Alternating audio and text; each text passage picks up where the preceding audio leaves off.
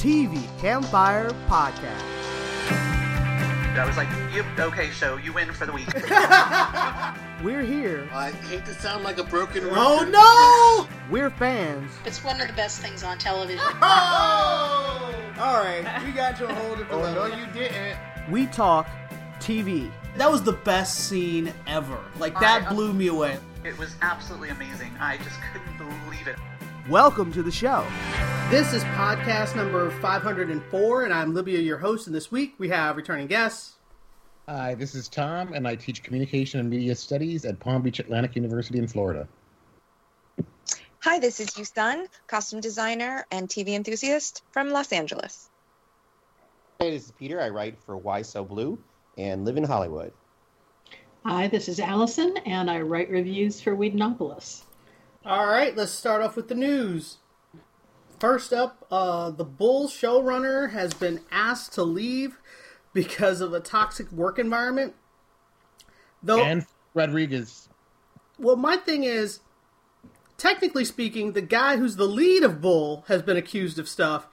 And why is the show renewed at all? Like, I feel like this was the perfect opportunity to just throw it all out. Eliza Dushku settled for $9 million. I know, but that's my point. If you're paying money for... Oh, they're trying to get their $9 million back? Is that what you're saying? Well, not only that, but remember, Les Moonves was still head of CBS before he got bounced because of Me Too. But... I'm like, why is I forgot his name. Why is he immune to this? Because he's the reason that CBS had to pay $9 million. Because the show makes a lot of money. Because the show's a hit. Is it really? Yeah. It is, but... People dig that crap. Yeah. I guess I never hear anyone talk about it, so... Well, you're hanging with us, so there you go. Well, that's true. Quality people. Thank you. Next piece of news. On a similar note, Sky has canceled Bulletproof after Noel Clarke's sexual misconduct allegations. On a good news front, Dave Filoni has been promoted to executive creative director of Lucasfilm, last year. So, but we just heard about it, like, this week. So everybody's like, oh my God, he got promoted. And they were like, oh yeah, we just didn't update our website. But it basically, what that means is what we all suspected, which is he's basically in charge, the creative director of all the Star Wars things. So everything, like, he's the mastermind on top, and all the Star Wars stuff has to go through him, which makes me feel way better because I feel like he knows what he's doing. So I'm really happy with that. Brooklyn Nine-Nine's final season will premiere in August. Wheel of Time has been renewed for season 2 as season 1 wraps. And Schwarzenegger has a spy series that is a go at Netflix. And I was like, so what is that? What was that? His spy movie he did? Was it not True Calling? True Lies, thank you. So I was like, is this like True Lies, but, he's old? It's a father and daughter thing. That's what True Lies was. That was a husband-wife thing. But he had a daughter. Yeah. The daughter played by Eliza Dushku. Right. Why they didn't actually just do a True Lies series with him, and Dushku's available, and Curtis is available, you'd think that would be a slam dunk. Yeah, anyway, that seems weird. All right, Vampire Academy has been ordered to series by Peacock with EP Julie Plec, and I'm like, really? We're just going to stay with vampires? And Marguerite McIntyre, who played Sheriff Liz Forbes. But still, we're just vampires. Just staying with the vampires. Okay, sure. Superman animated series starring Jack Quaid is a go at HBO Max. And Cartoon Network. Oh, it got moved from the Cartoon Network? It's going to be on both. Oh, it's going to be on both. Okay, thank you. It is younger. And then Batman animated series with executive producer J.J. Abrams is a go at HBO Max as well. And Bruce Timm. I don't know who Bruce Timm is. Bruce Timm is the guy who... did the original Batman. Yes, right. That is important. Good point. Evil and SEAL Team have officially moved to Paramount Plus. So I guess that's like the alternative. I feel like if your show is on a bubble and they don't know whether they should cancel you or not, they just move you over to Paramount Plus. Although SEAL Team's going to air 4 episodes on CBS before switching over. Don't ask. Okay. And then Project Greenlight Revival at HBO Max will be hosted by Issa Rae. Yeah. And that's all the news I have. Go ahead, Tom. Okay. ABC, Greg German has exited Grey's Anatomy ahead of the finale. CBS, NCIS Hawaii has cast Noah Mills, who was recently in Falcon and the Winter Soldier.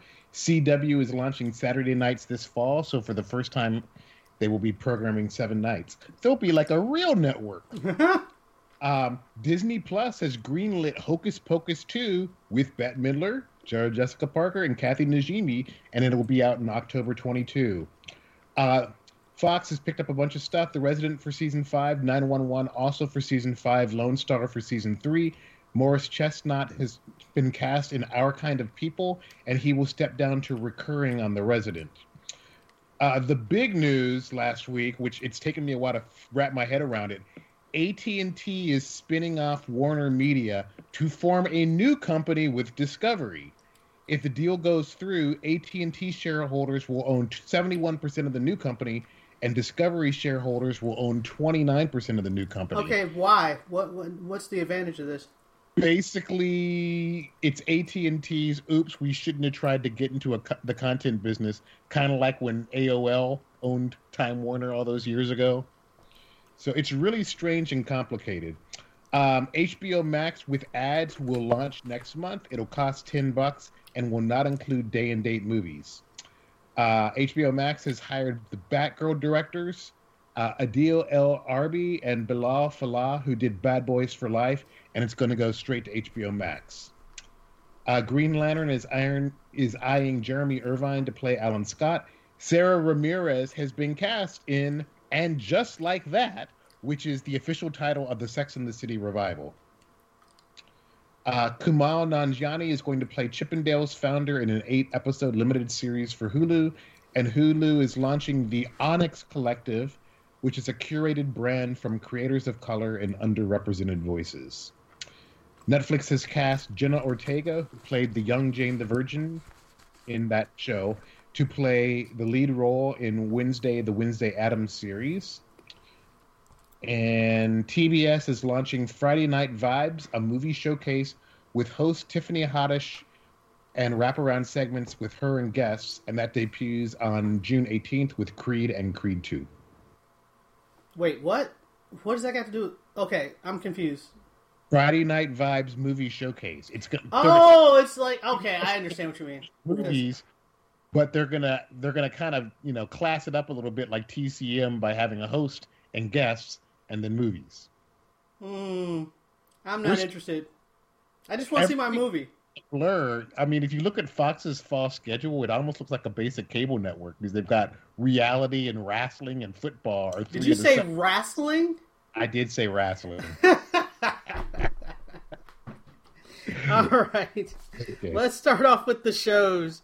First up, we're going to talk about it's not even the season finale. Let's call it the mid-season finale of The Nevers. And episode 6 was mind-blowing. Like, this is your mind on drugs, this is your mind on The Nevers. This is very similar. So we start off like way in the future in a dystopian post-apocalyptic world, and it's very confusing, especially if you tuned in and thinking you were going to see corsets and whatnot. I had this moment of going, wait, what? And then I was like, you check, you're like, yeah, it says I'm watching The Nevers. Okay. And then I just like, all right, let's see where we're going. And I really, really appreciated Claudia Black's performance. Like, at first, I was just like, wait, is that Claudia Black? Like, I had that moment, because they did a lot where they didn't show her face at the very, very beginning. And they would show it in profile, and then she wouldn't speak. And then I was like, wait, that is Claudia Black, right? And then once she actually got into it and started going for it, it was amazing. Like, her and, Laura Donnelly is her name? Mm-hmm. They matched up their performances so well. They absolutely felt like the same person. And I read the behind-the-scenes story, and they talked about how they did it, and it's really impressive. And there was no moment where I did not believe that the two actresses were playing the exact same character. And I like that they split it up into 4 chapters. Go ahead. Houston, what'd you say?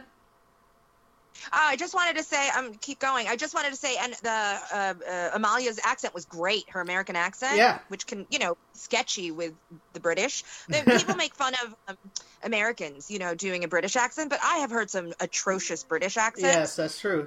You know what I mean? And then what's even harder is she did a bad British accent. She did like a bad American British accent, which I feel like is really hard to do. Irish, I think. She was amazing because she actually she's got like 5 different accents. When I was watching her behind the scenes, her real life accent is completely different from the accent that she uses as Amalia.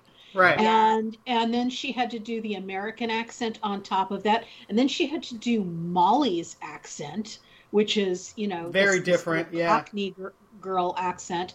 And then on top of that, she had to do the American, or Canadian rather, I think she's supposed to be Canadian, trying to learn how to do an upper crust British accent, which again was hysterical. But I mean, it was brilliant. Just the way I'd like to point out every single one. Claudia Black is Australian, so she was trying to do very much of the Orphan Black lead. I forgot her name, Tatiana Maslany. Yeah, she's like it's just so believable and organic, and as Allison said, so multifaceted or whatever. I just think she is clearly.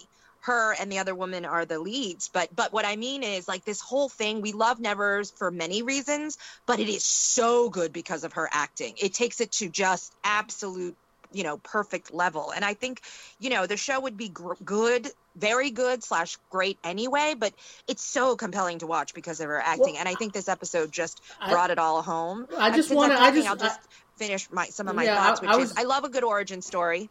Yeah. So I think that the show, we all agree that it's good, it's great, but I think that it's superb. It just takes it to another level. We all agree that the leads are amazing, but Amalia, I forgot her real name, is absolutely amazing. And her, her ability to, I don't know if I said this already, to do so convincingly, organically, enthusiastically, the accent, and be able to really emote through all of that. It's so powerful. It's so compelling. I think that the show also does an amazing job of, showing us continually the power of women, how powerful they can be, but in a way that's not necessarily what we're used to in terms of the masculine energy. So for me, I think that the show also, for me, I love a good origin story. You guys know that. So I thought that it was so disorienting in the beginning, but when I had heard the actress talk about how if you hang in there, episode 6 will reveal everything, it'll explain it. So as disorienting as it was, I give them amazing props because it was tied in beautifully. Everything was explained, and it was explained so well, but also what they told us and everything was amazing. So I was just going to say, off of that, is they totally changed the scope of the show with this one episode in a way that really blew my mind, because you think you're watching a show that's like, I think Tom has called it the Women of X-Men or the X-Women or whatever. And I thought that was like, oh, we're watching X-Women back in old-timey times. And I thought that was what it was. And this episode was like, oh no, this is not what you're watching. And I was like, wow, that really blew me away. And Tom, go ahead. What you haven't talked yet. No, I thought it was. I adore Claudia Black. So you start with Claudia Black, even though it was a little disorienting. I'm like, okay, obviously they're going somewhere, and she looks a little bit enough like Amalia. So when they do the big, when they do the soul migration or whatever you want to call it at the very end, that's when it's like, aha. So and we know where she got her fighting powers. Yeah. It was interesting. Well, her fighting skills, at least, because the thing that I thought was interesting was that, because we've been wondering, well, what is her superpower? Is it that she has these amazing, is she super strong or whatever? And actually, no, she was dumped into this tiny little body, and we saw her having to work to build it up, to build up the muscles and build up her strength so that she could actually, hope to do what she had spent previously. By the way, I thought that was hilarious that she kept talking about the fact that she was so tiny. She was like, what do I need, a step ladder? What's going on? I can't even see over a shelf. Like, it was really funny. And I was like, is Claudia Black that tall? Like, she is pretty tall. Okay, because I was cracking up. It was just so funny. But go ahead, Tom. Sorry. Didn't mean to interrupt you. But when they gave the origins, that's when all the connective tissue starts to gel.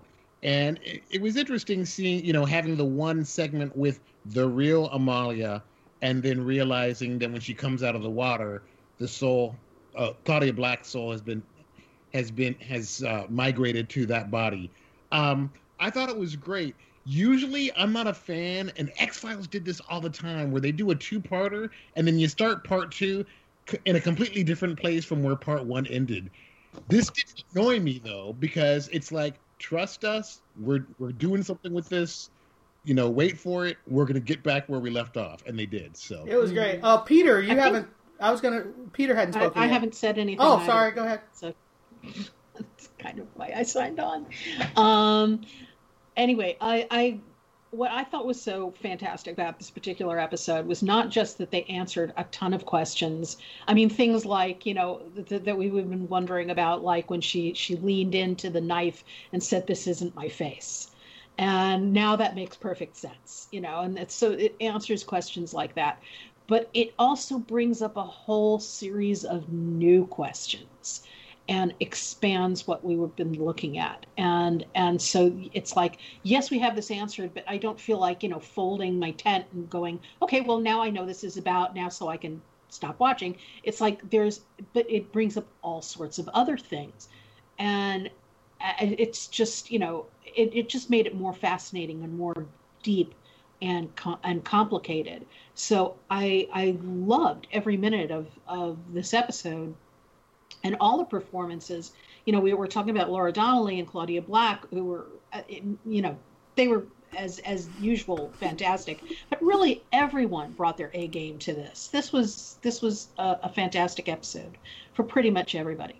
And, I just think that this going forward is a show that I've gone from being interested in, in a kind of vague way, to really engaged in, to now totally obsessed with.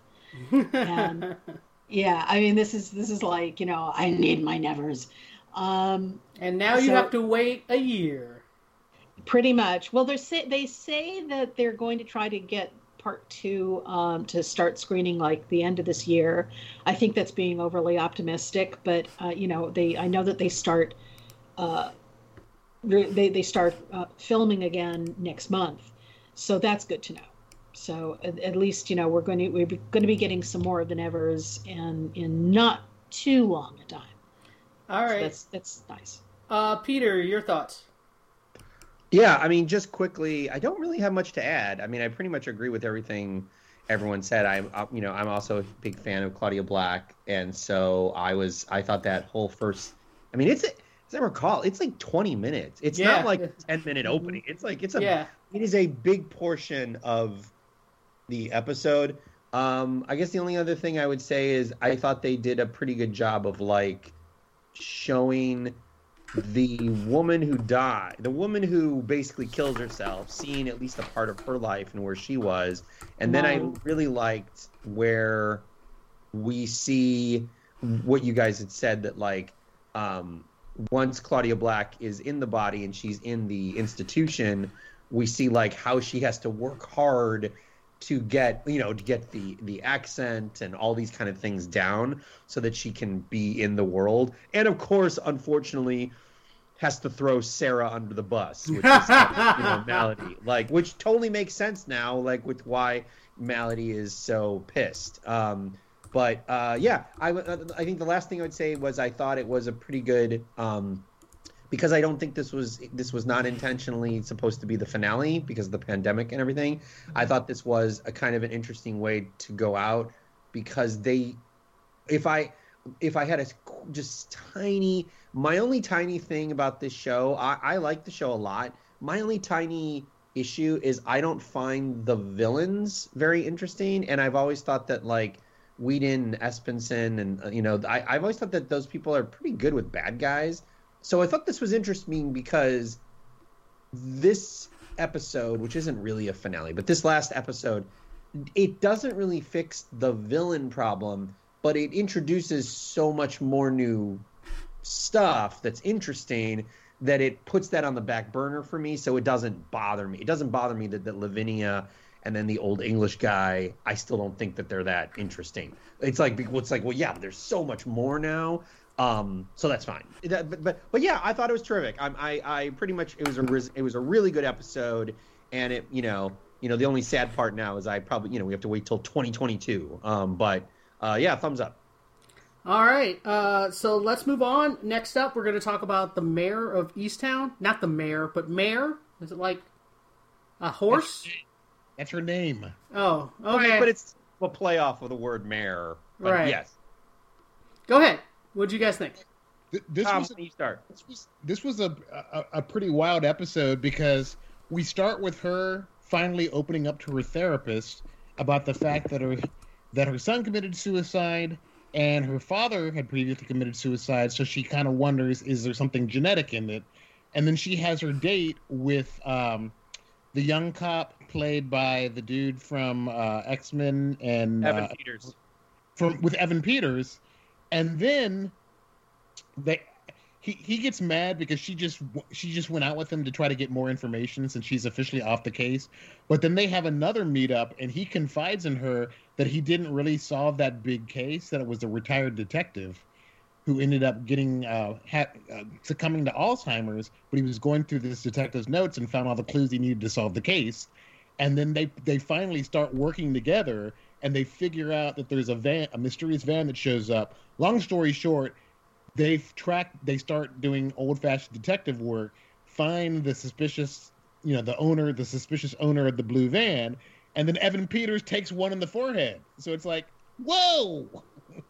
And then Mare's got to fight off the bad guy herself and rescue the kidnapped girls. So it was a great episode. Oh, and in between, the neighbor lady, the obnoxious older neighbor lady had passed, and at the wake, the husband announced he had an affair with Mare's mom, played by Jean Smart. So this episode, I mean, it goes from, psychological depth to kind of a date to, a little bit of humor, and then a very serious confrontation and the loss of Evan Peters. What'd you think, Peter?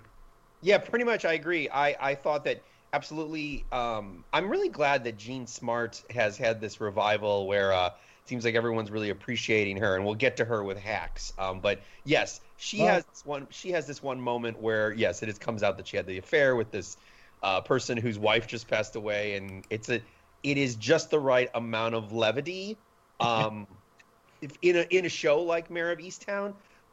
But one thing that I'm invested in that, like, it's only a 7-episode run. So that was episode 5, I think. So I think there's 2 left.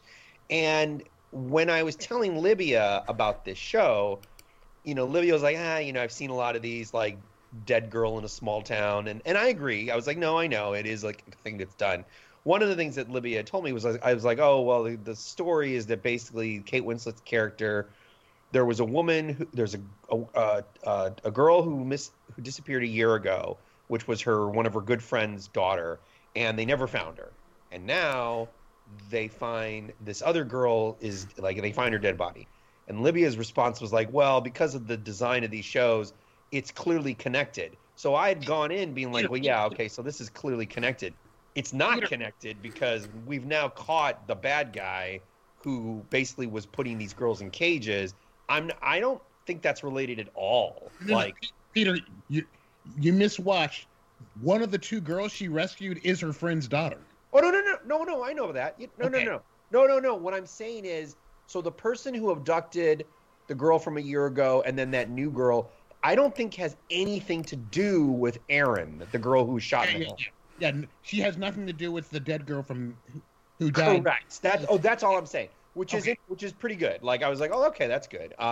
But yes, and of course, it's a good shock with Evan Peters being shot in the head. But Yeah. of course, I'm sad because I was like, oh, I really like that character. Like, yeah, and it was really tense for Mare to figure out how to beat this person, like, who has a gun and she had no weapon and everything. Like, yeah, it was a really pretty powerful ending. So yeah, I'm excited. Only 2 left. All right. Any other thoughts before we move on? Nope.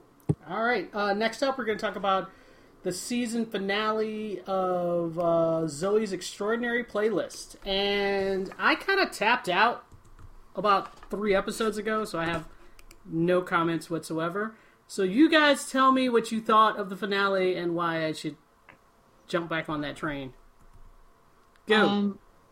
I thought it was fantastic. The first season finale kind of left me wanting to put a bullet in my brain.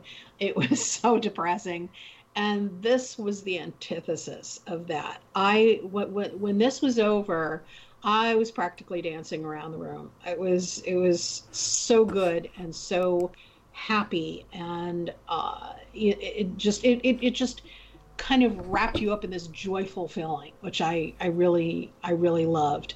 And it also settled a bunch of things, like the triangle from hell has finally been resolved, and resolved in a good way. It's like nobody walked away feeling horrible and bad. And in fact, I love the choice of songs that Simon got, which was "I'm Still Standing." Basically, I'm so glad I'm out of this relationship. Thank you. So I was, that was great. But the little thing at the end, spoiler here, that when Zoe finally declares her feelings and Max declares his, he for the first time shares her superpower. That's right. That was fantastic, and I don't know how far that's going to go. Is it just going to be he can hear her, or he can hear things when she's around, or he fully has her superpower now, in the same way that she does. So I guess next year we're going to have to find out where that goes. But it was a wonderful scene, and it one of the things that I think was starting to bother me with the show is that, and was starting to bother her as a character, is that she's all alone with this superpower. She has no one to share this with, and now she does, and so that was great. And they had a wonderful dream sequence with her and her father, where they get to sing and dance together one last time, and all of that was beautiful. Just everything that they did with this particular episode just was running on all cylinders. It just ticked off all the checks, all the boxes. And if you felt like you've fallen out of the show because it was kind of meandering around, I would say get back into it and definitely see the finale, because it's so worth watching. It really is, and makes me excited for next year.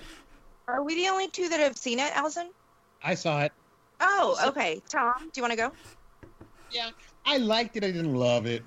I mean, I think part of it is, for me, she never really committed to a relationship with Simon. She never told him the truth.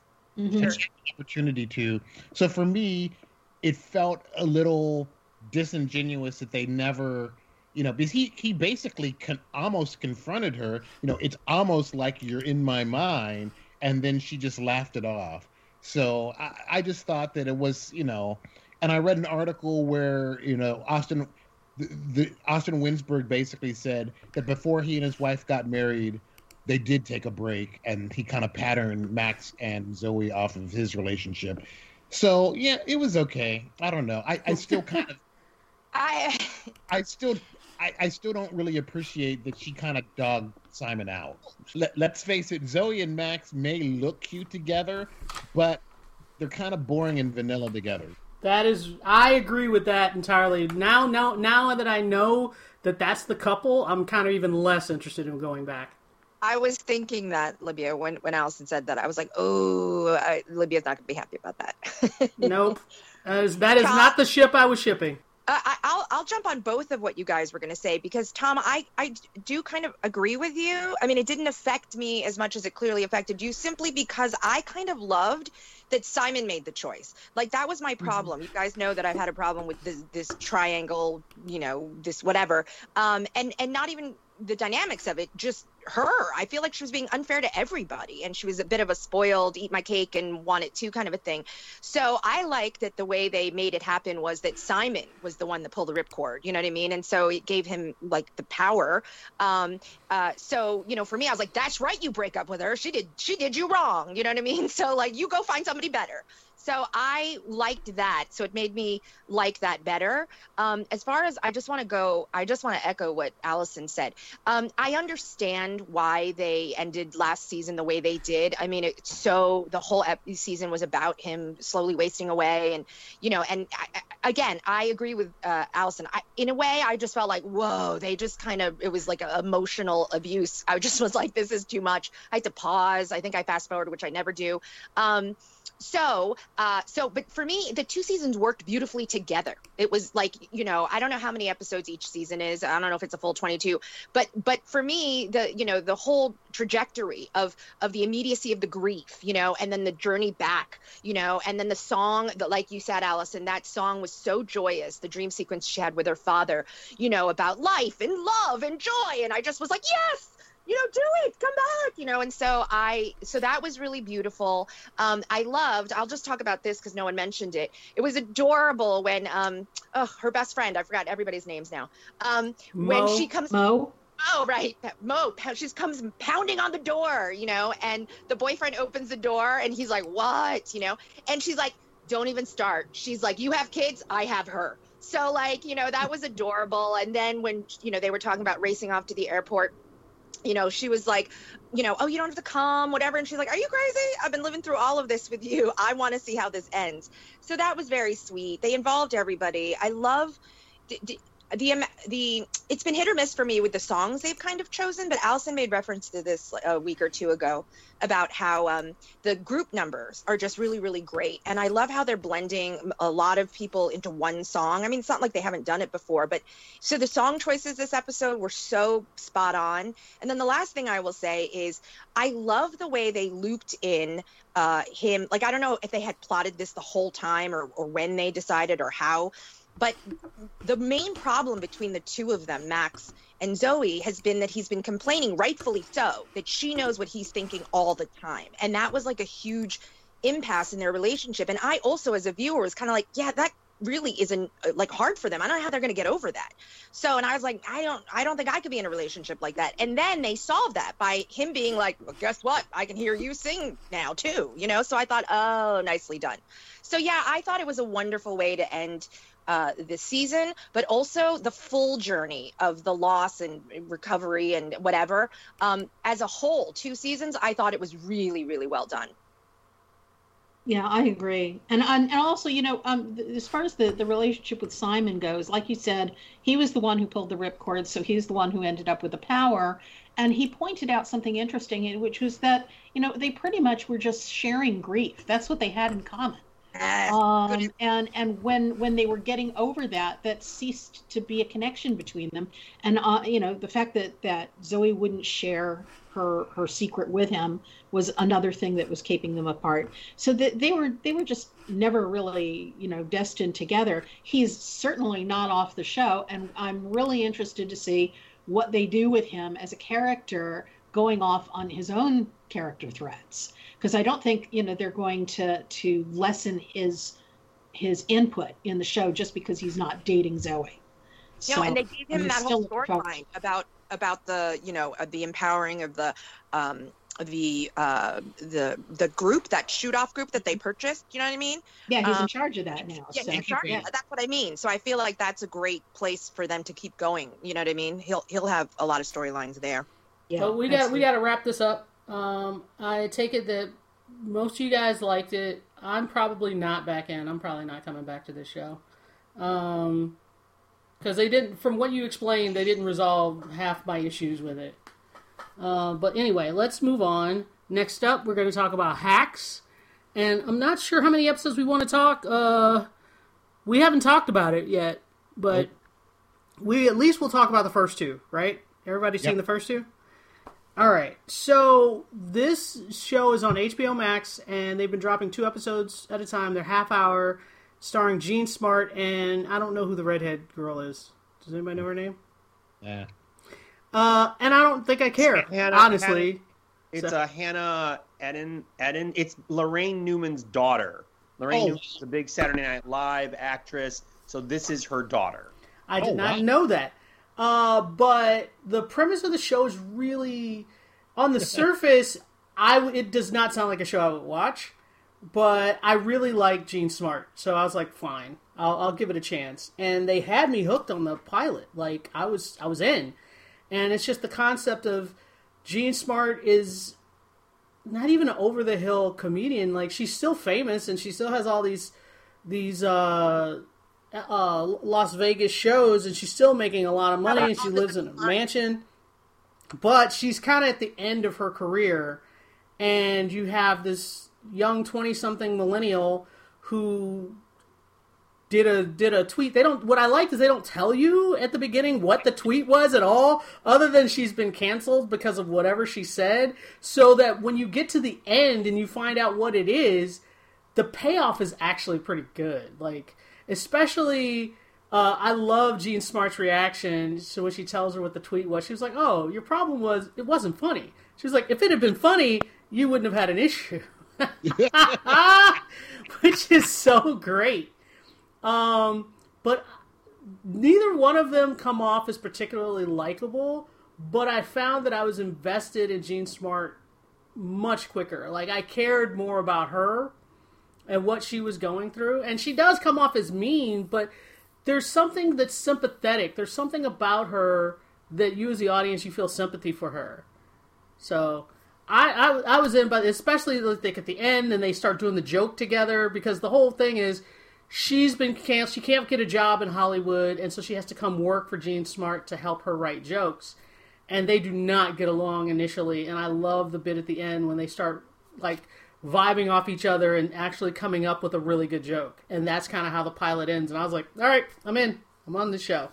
I want to start with Peter because he's the one that convinced me to watch it. So I tweeted about this, the first 2 episodes, and yeah, I like it a lot. And one of the things is, I don't know if fans of the show know this, but I think Livia does.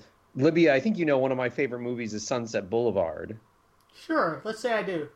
So to me, Hacks is, I think, an interesting kind of modern update on a Sunset Boulevard. No, like the girl isn't dead in a pool in the beginning. That's true, but it is very much it's a generational thing where you have a person who is, so famous and so rich and maybe out of touch, and then you have another person who is cocky about their own skills because they're a writer, and writing is what's important, and in this it's comedy. I also think that relocating it from Hollywood to Vegas is a really good idea. I'm not saying this is a one-to-one Sunset Boulevard, so somebody might be like, well, in Sunset Boulevard, I'm like, yeah, no, I'm not saying it's exactly that. But I'm saying it's enough of a jumping off point that I'm like, oh, that's kind of a cool idea that and I have no idea, but I would be surprised if the creators of the show have never heard of Sunset Boulevard. That would be a shock to me. And I know one of the co-writers of the show, I forgot his name, but he's her agent. Remember, they're both sharing. So basically, the characters are both sharing the same agent. That guy is one of the big writers of the show, and he also worked on Broad City, which I also liked. But yes, the main thing to me is I would agree with Livia. I love Jean Smart. I am more in Jean Smart's corner. But I mean, I think they do a pretty good job of seeing how terrible how toxic both characters can be. And some of my favorite moments of the episode, there's only been 4 episodes that have aired so far, is strangely the characters bicker a lot, but then there's these moments where it's kind of just the two of them alone, and they have there's a mind connection where they understand each other, and it's nice. I'm not saying it's super saccharine or whatever, but it's a nice thing. It's like, it's nice to see these two women, completely different generations, have a connection, even if the world around them has all these other issues and everything. And I've really enjoyed it. Again, I can't imagine if you don't like Jean Smart, you wouldn't like this, because it's a really great tour de force for her. But I would say that Hannah, I'm so sorry, I don't remember her last name. I think she's really good. I've never seen her in anything before, but I think she gives as much as she gets. And that's what I got to say. All right, Tom? I love this show. And Jean Smart's character is loosely inspired by aspects of the late Joan Rivers' life. So that becomes more apparent in a future episode, which we won't spoil. The funniest joke in the pilot, though, which I actually read a thing about, and look, oh my gosh, in one of her monologues in Vegas, she's talking about, I slept with this guy once who always kept his shirt on because his boobs were bigger than mine. And at the very end of episode 1, she's talking to the assistant of Christopher McDonald, the owner of the hotel where she does her act. And she tells his assistant, he keeps his shirt on when he's having sex. It's like, oh, I didn't even catch that. Brilliant. But no, this show, for me, Jean Smart is like bacon for television. She makes everything she's on better, whether it's Watchmen, whether it's Mayor of Easttown, and whether it's this show, which it's great that she's not a supporting character, that she is the lead of the show.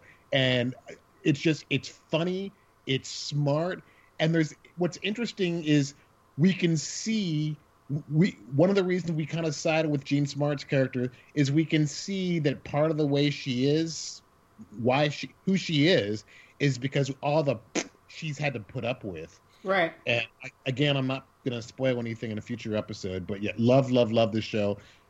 Full disclosure, one of my former students is an associate producer on it, so Callie Miller. Oh, hey. I want to jump in because I want to anyway. I want to say from the get-go, I am a fan of Jean Smart.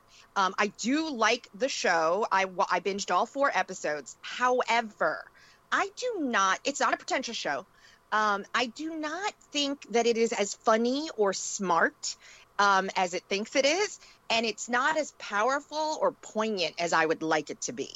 I understand all the notes. I understand, what we're supposed to feel, why we're supposed to feel them. Some scenes work better than others. I feel very strongly that the show works only because Jean Smart is so watchable and so, brings that undercurrent of not a Cruella de Vil kind of she's not a mustache twirling villain. I mean, it goes very close to it, and I was kind of like, wow, they're playing her and she's acting so unlikable. And I knew that it wouldn't stay there if the show was of any quality, but I think, Libya, you mentioned it. The first 10 minutes, I thought, there is no way I'm going to watch these negative Nancys or whatever, just whining about their lives at different ends of the spectrum of, their lives. One struggling and poor, blah, blah, blah. One super rich, blah, blah, blah. And I was like, of course they're going to find commonality and they're going to bond and up with women and stuff.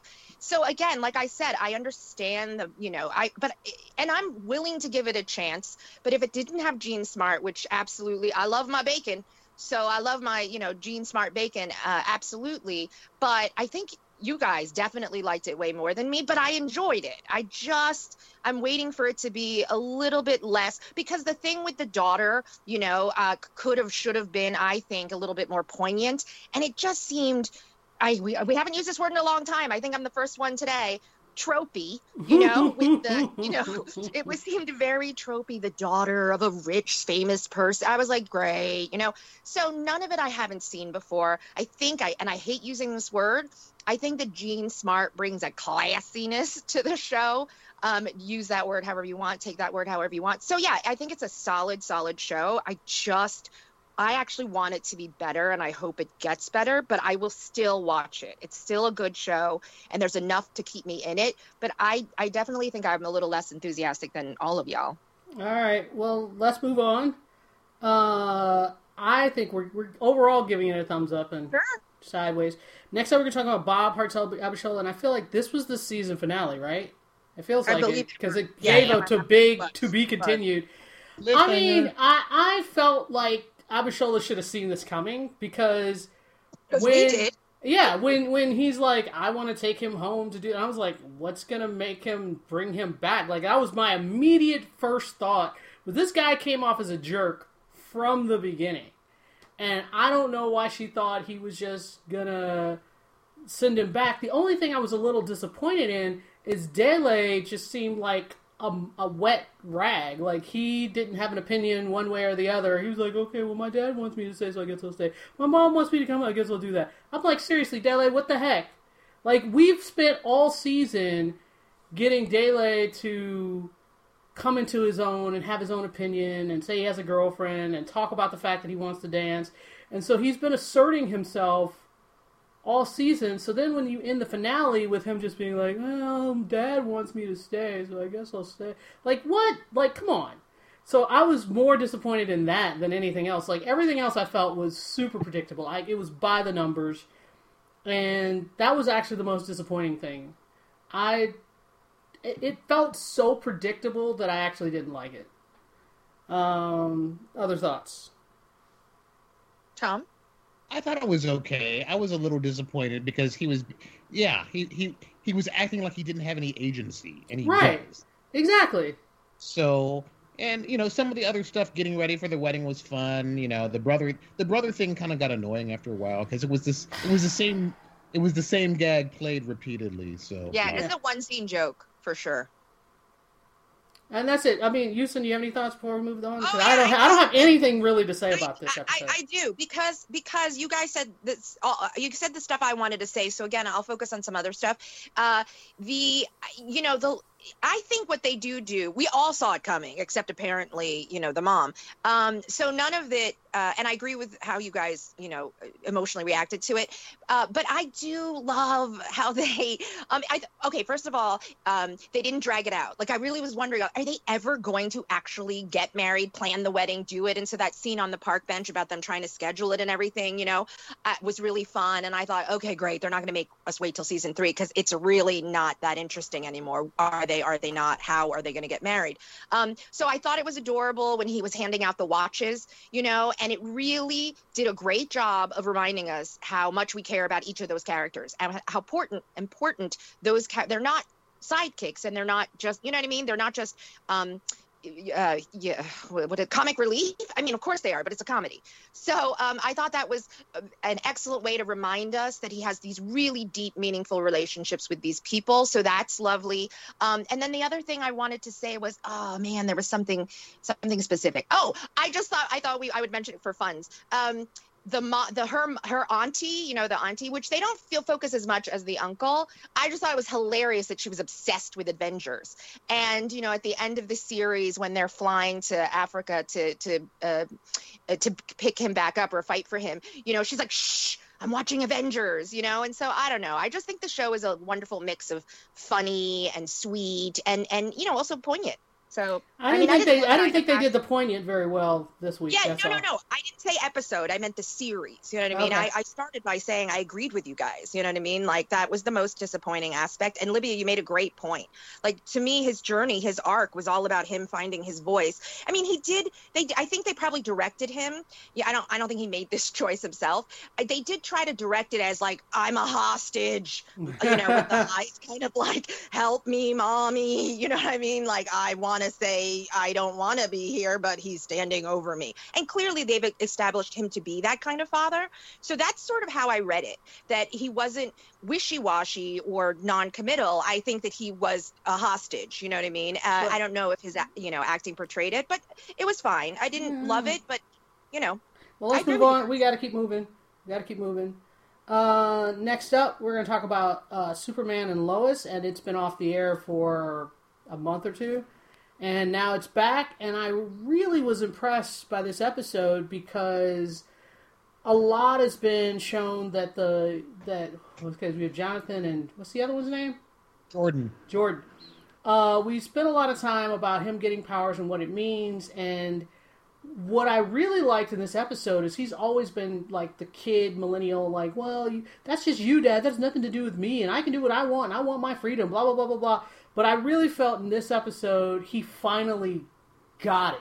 He finally understood what his father has been trying to tell him the rest of the season, that, you know, it doesn't matter if you're me, it doesn't matter if you're whatever, but I had your same childhood and I had to deal with it. So this is what I learned and now you have to deal with it. And when he hurt his brother, it like finally got through his skull that he had powers that he needed to control and that how important it was to control that. So because all of that kind of came together, I was wondering when Jonathan was just going to be done with his twin, because he had legitimate reason to be jealous that his brother had powers. He had legitimate reason to be upset that they moved them from the town where he was a superstar. He had legitimate reason to be jealous that his brother joined the football team, which was his thing. Like, all those things were not quite enough to make Jonathan, like, really be upset with his brother. But it was kind of boiling and simmering under the surface, and I love that this was the episode where he was like, you know what, I'm done. Like, I'm done with it. I'm done with you. I might never get my hand back, and it's your fault. And he's right. Like, all those things are true. And every step of the way, Jonathan was like, you need to be more careful. You need to do this. And he was ignoring him, and then Jonathan paid the price for it. So all his anger and everything, it does not feel like a teenage angst. It feels legitimate and earned. So it's yeah, and justified. Yeah, absolutely. So I'm down with it. I thought they did a great job with this episode. And then I also like that they didn't make Lois totally stupid, and she figured out that Luther was not who he... Yeah, the stranger was not who he pretended to be. And she figured it out pretty much in one episode. Because the other episode, she was like just having coffee, and it wasn't like anything that could have given her clues, but when they finally like go on this like mission together, she very quickly is like, okay, who the heck are you? So I thought that was good too. Your thoughts, Tom? No, I thought it was a really strong episode. I rewatched during the break the producers' cuts of the 5 episodes that were streaming on HBO Max. How do you watch the producer? Oh, you just have access? No, it's just the cuts that CW airs the day afterwards are the producers' cuts. They're a little bit longer than the air cuts because they've got, so they call them producers' cuts. Oh, I didn't know that. Okay, continue. But they streamed them on HBO Max during the hiatus. But rewatching the first 5 episodes and watching this one, no, I think it's a great show. I wasn't really happy about adding an extra son because in the comics they just have one son, Jonathan. But I can see what they did, and actually, I hope they get around to addressing it because one of the post-crisis changes was the fact that they have 2 sons instead of 1. Right. Just like when Barry screwed with the timeline, you know, Diggle's kid flipped genders. Right. So, but no, I thought it was a strong episode, and I think it's fascinating that the emphasis is really on it's a family show dealing with what, you know, one of the reasons why I liked this take on Superman and Lois is it took its cue from the comics that everybody thinks, oh, Superman's so boring, blah, blah, blah. Give him teenage kids and all the bets are off because you might be the strongest guy in the world, but you're not the best dad in the world. Right. He and Lois are really trying to give this a go. And the townspeople, they're finally starting to figure out how to integrate the townspeople so they're not just annoying foils. Yeah, I agree. I know that Allison does not agree with our opinion, but go ahead, kid us, Allison. I'm not completely, a 180 degree opposite. I liked it. I don't like it as much as you guys do. I find anything with teenagers to tax my patience.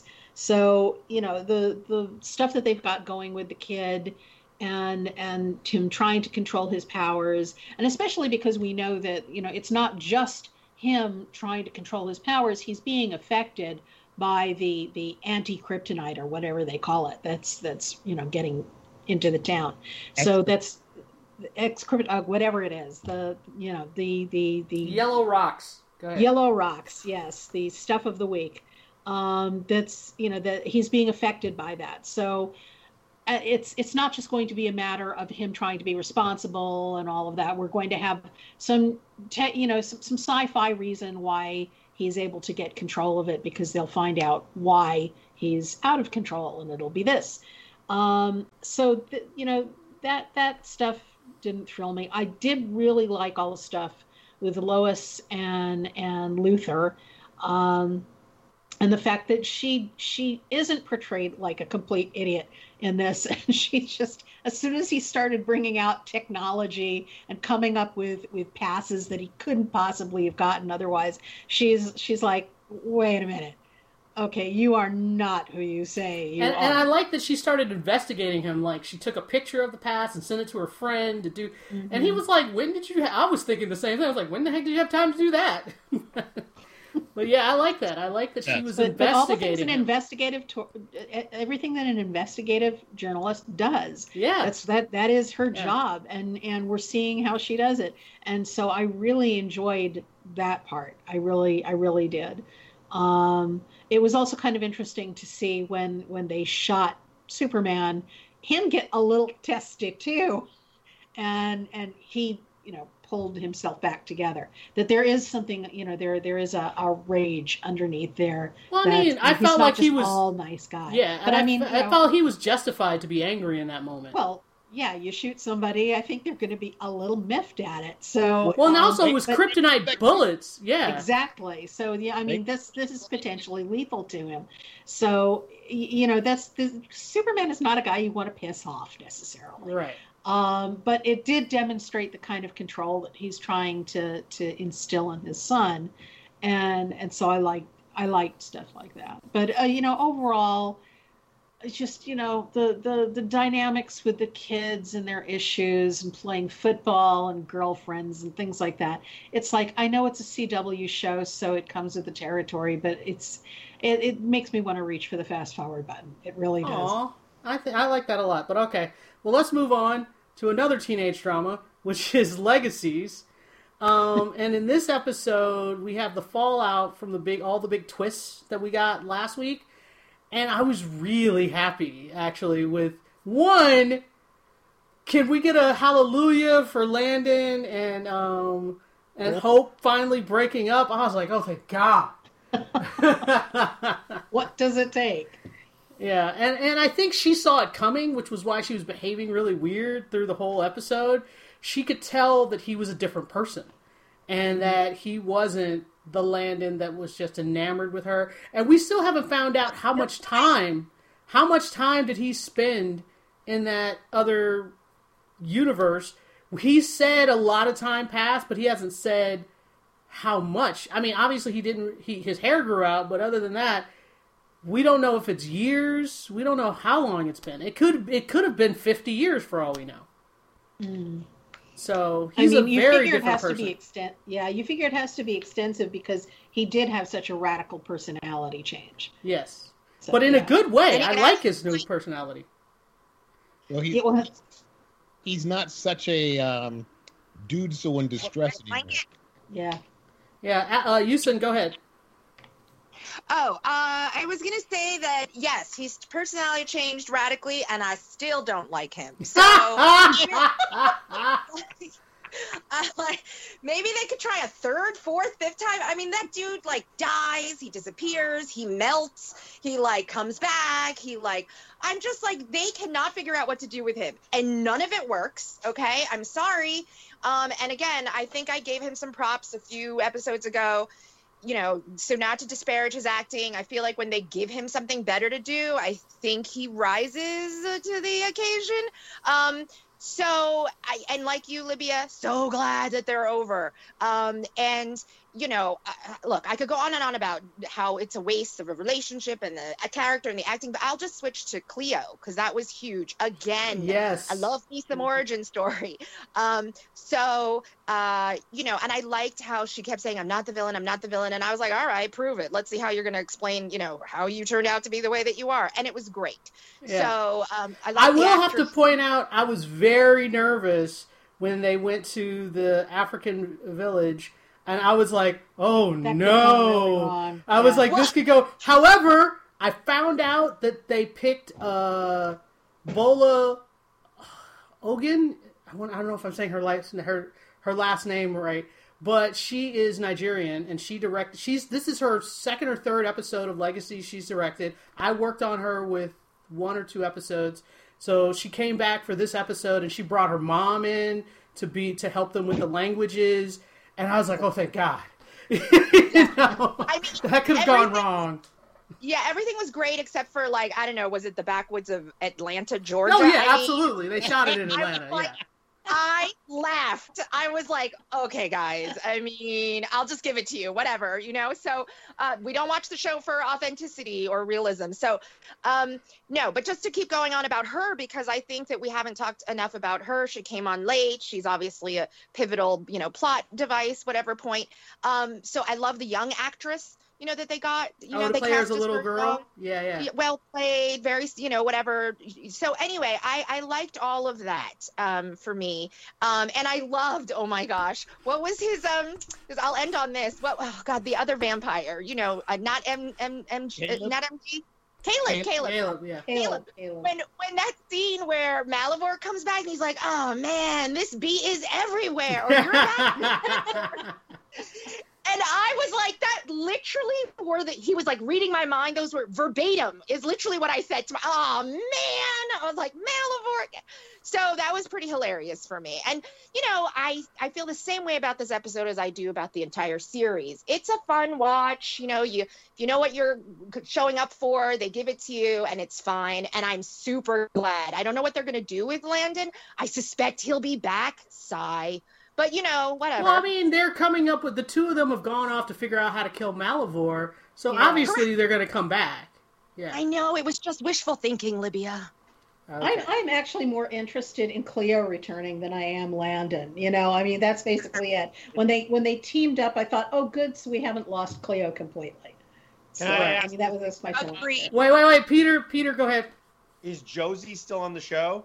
Yes. I'm not returning. Until that Gemini twin is gone, that show is dead to me. Like, wow, those are some big words. I did have a moment of revelation during the episode. I will agree with either Allison or Yusun, who said when they give Arya, who plays Landon, when they give him decent material, he's not bad. Yeah. But the problem is he doesn't get a lot of decent material. And even in this episode, because he was basically not talking to her so much, he was just sullen. It kind of, I don't know. Right. I'm more interested. We should have had him permanently play the necromancer. He did that really well. I'm just interested. That was amazing. I'm interested to see the tougher, colder, more killer version of Landon, and I want to see where that goes. So, all right, let's move on. Next up, we're going to talk about Big Shot, and I'm going to start with Peter on this, because, again, he's the one that got me into Big Shot. No, that was Tom, actually. I take that back. Sorry, Tom. But I just wanted Peter to get a chance to talk. So, I thought it was... Go ahead. I was terrific. I thought it was the darkest Big Shot they've done yet, in that, like, Cameron Manheim, who I've just been seeing in The Magicians, because I'm on season 5 of The Magicians, and like I love Cameron Manheim as an actress and everything, but it's like, oh man, like she is like a force to be reckoned with as the Carlsbad. Well, she was just a bully. Like, she was a terrible person. Yeah, she's such a bully. She's so mean. She was so mean to the assistant coach when she was on the team and cut her. And like, I thought this episode really like, it did a good job of showing just how certain, people and instances can really get under your skin. And you see, not just for Louise, but like for the whole team, how demoralized they are by the notion of like, well, people are boycotting, the students are boycotting the games until the Grzinski name is taken down. So there's going to be no home team fans. And then you're not supposed to have fans of the Carlsbad, but they come in anyways. And then Korn loses his cool. Although, look, all he did was tear up a sign. He didn't, like, throw a chair at the kid. No, he did not. It was that big deal. I was like, all right. And that's what they pointed out, because I call her the evil teacher. She was trying to make it seem like he had a breakdown or something. And everybody pointed out, like, no, he was just trying to protect a student from a bully. That's all he did.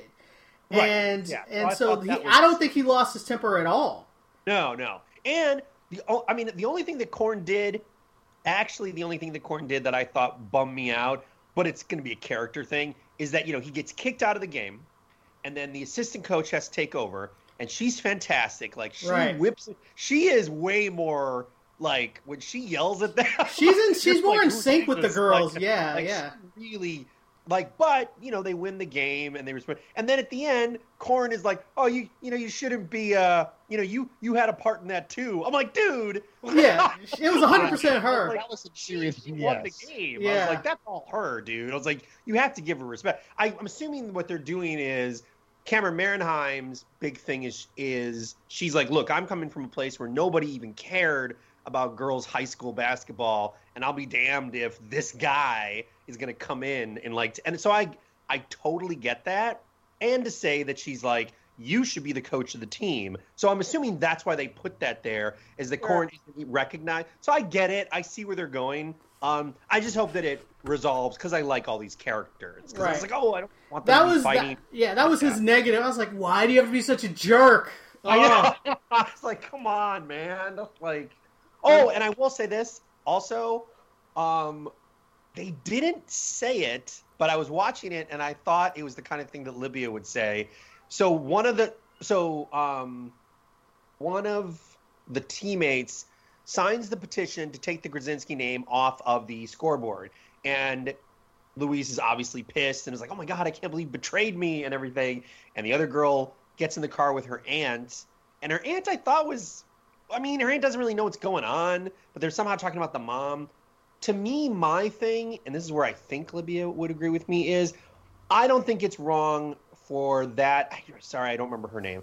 I don't think it's wrong for that character to be like, I don't think his name should be on the scoreboard. I think what's wrong is she didn't tell Louise. Thank you. That is exactly what I would say. Yes, I would have told her personally. I would have gone to her ahead of time, told her what I thought and what I wanted to do. Exactly. So she wasn't surprised by it. Right.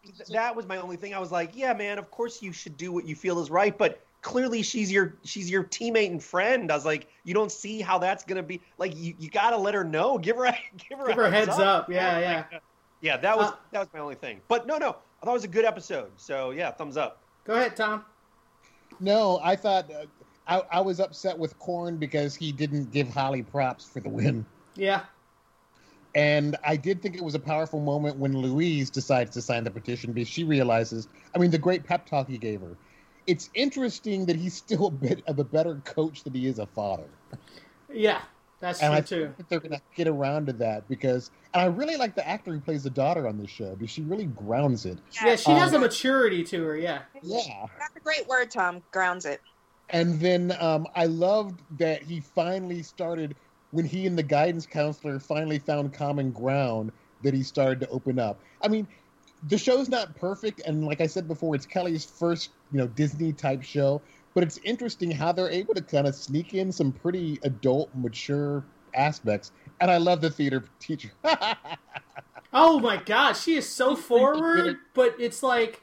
She just brings a bit of chaotic energy. Yes. But also... Because she's so different from him, you can see how that relationship could theoretically work. Right. All right, Yusun, go ahead. Oh, yeah, I'll keep it quick. Everything everybody said, except I hate to be the Debbie Downer. I didn't love the episode. I agree with everything, but I didn't love the episode because as much as and I've always been a fan of Cameron Manheim's, especially on The Practice, she killed it. And a huge fan of David Kelly's. I just thought it was too over the top, and it was really not only unconvincing, but like uncomfortable in a way that wasn't funny. Like, I just thought it was too much. It was like a caricature of, so to me that took away the powerfulness of what the message was, because I thought she was just over the top. So I didn't like that. But the thing about Peter and the telling the friend, all of it. So here's what I'll just say to keep it short.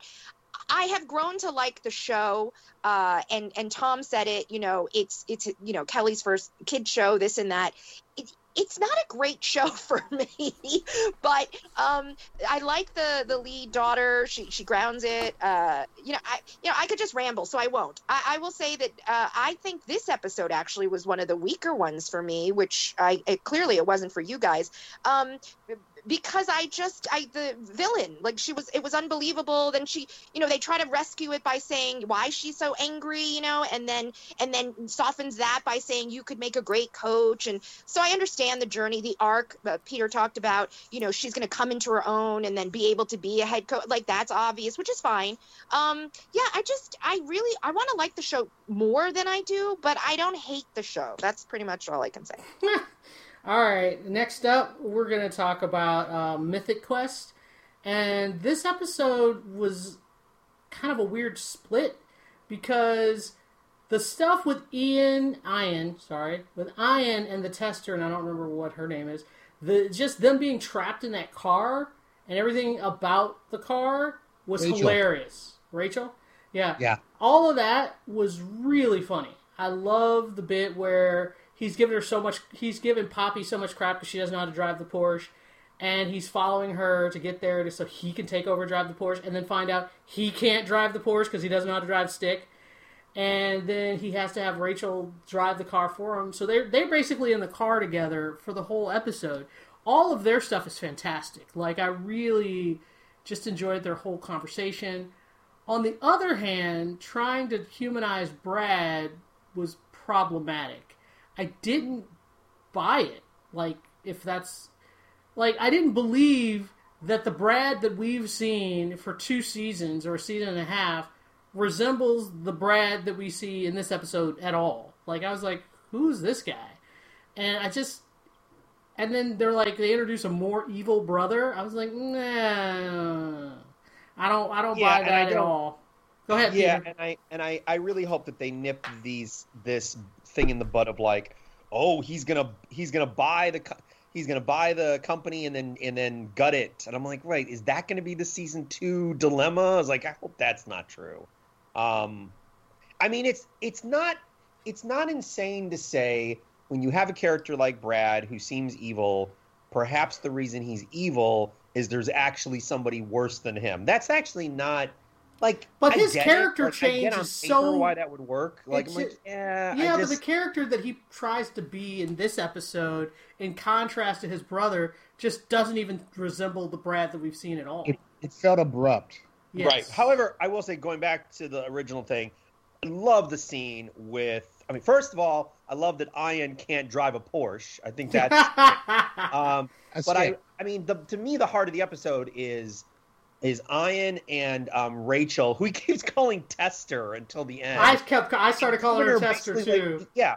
His speech about, look, you're totally right. Like, me being, a white male in this industry gave me a leg up, and I was in the elevator with the boss, and like I gave him probably 15 ideas, and then he's like, this is the elevator. We are stuck in the car together, and she has nothing. Like, but I thought that was really good. And yeah, I think the thing about Rachel that's great is that she's the character exactly of her age, that she can completely complain about systemic problems, which are all valid. However, as her own person and her own agency, I don't think she's figured that out yet. So it's like, well, what do you want to do in the game industry? Do you want to be a writer? Do you want, what does that mean? And she doesn't know. But that stuff was great. I agree. What we would call the A plot about Brad, I was like, meh, that was all right. All right, Tom. But the payoff was when Joe is in the elevator with Brad's brother, and she knows exactly what to do. In the elevator, yes. Yes, totally. She's always been ambitious, though. She's always been ambitious, but I thought that was an interesting contrast between her and Rachel. Yeah. Also, no one wants to talk about Snoop Dogg. That was good. That was nice. That was fun. I even watched the whole credits sequence. Oh yeah, yep. that was pretty good too. For shizzle. All right, let's move on. Next up, we're going to talk about The Blacklist, which I don't think we've talked about at all this season. Well, we may have talked about the premiere at the very beginning of the season, but I dropped off because I thought it was getting goofy. But then I had like a marathon where I watched like 10 episodes in like 2 days. And so now I'm caught up. Yay! The Blacklist. So Allison, you've been chomping at the bit to talk about this show for several weeks.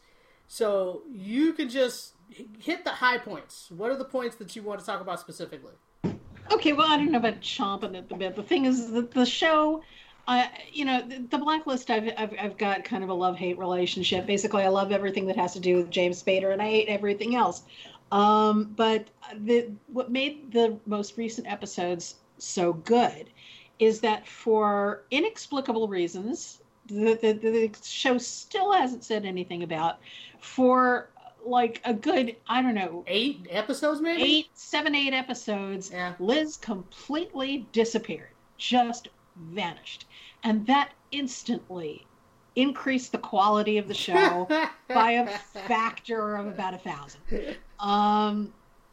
It was basically all Red all the time, and that was great because that's what I tune in for. Oh, so I have to say the Dembe Red episode was really good too. Yes, I also that's the thing. What's great about the Blacklist.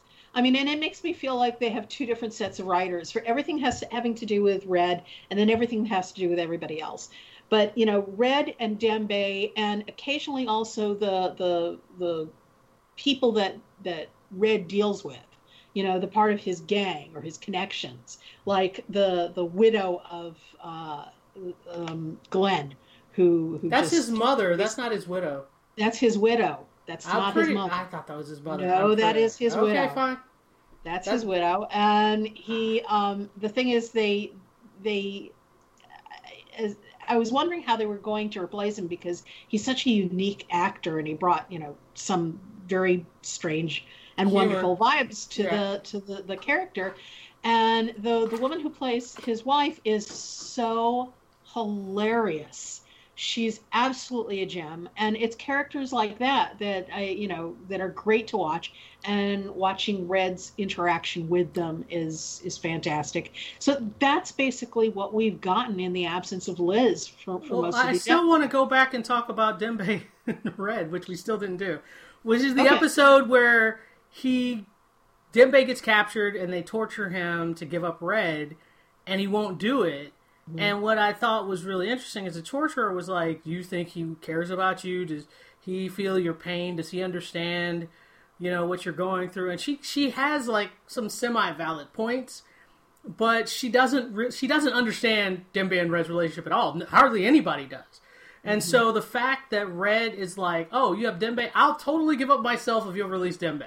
And everybody was like, what? Isn't he just like the help? What are you doing? And that's not what Dembe is.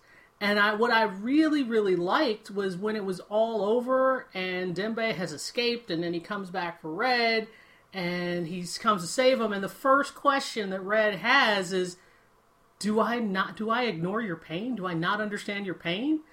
And Dembe was like, no, you don't. And I was just like, wow, like just their relationship is so deep as compared to everybody else's that I could just watch a show with just the 2 of them. You know what I mean? Mm-hmm. So that moved me more. That was my favorite moment of all these episodes that we just saw. Yeah, no, that was, I think, well, we've seen before that Red rescued Dembe when he was just a kid. So Dembe has grown up around Red and is the only one, I think, who really knows, maybe with the exception of 2 other people, all his secrets are. Right. Yeah, right. Exactly. And that's very rarefied air to be breathing, because the only people who seem to have those kinds of secrets are the people who absolutely will not give it up. And so that kind of there's this relationship that sort of transcends. It's almost familial between Dembe and Red. That's fantastic. I absolutely believe that either one of them would completely die for the other one. Like I don't have a doubt in my mind that not only would Dembe die for Red would absolutely die for Dembe.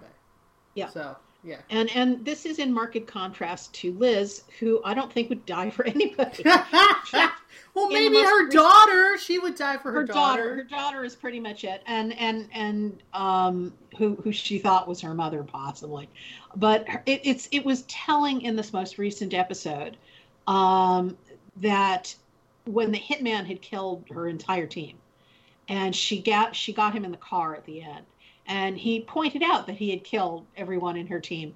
And he said, well, I killed all your friends, didn't I? They were your friends, weren't they? And she hesitates for a moment. She goes, they were people.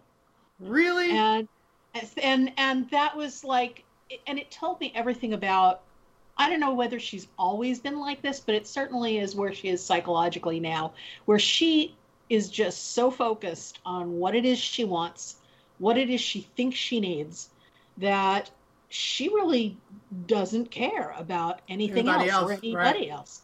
These are people who literally would have and did take a bullet for her, and would not give her up even when they were dying on the floor, and she would not even call them her friends at the end.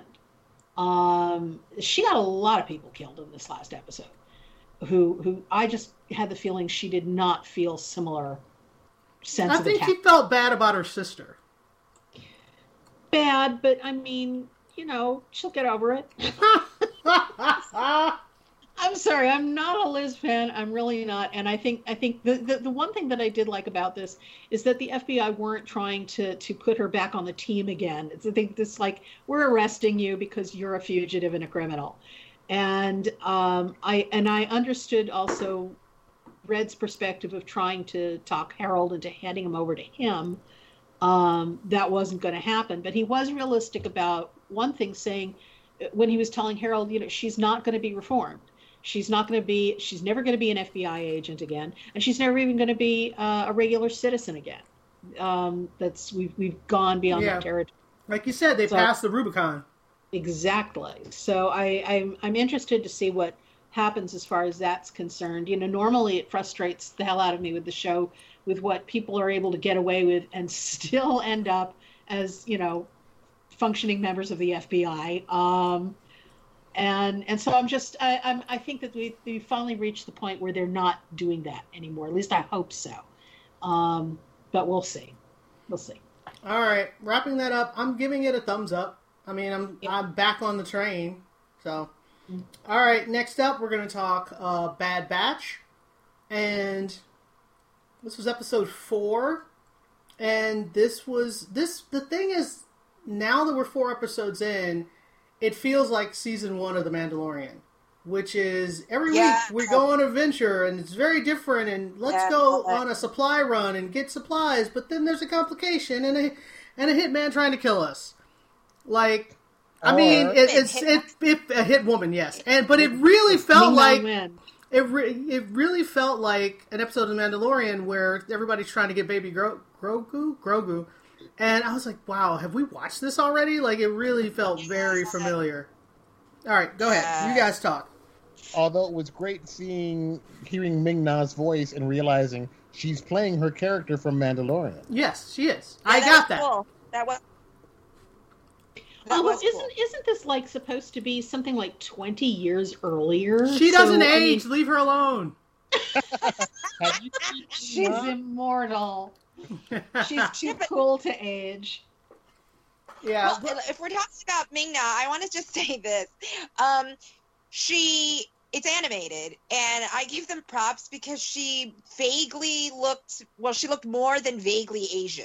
Because I have a real beef with, like, the anime. I know from the, Japanimation and all of that, because the Japanese are obsessed with the American look, whatever, that, their own Asian characters don't really look Asian.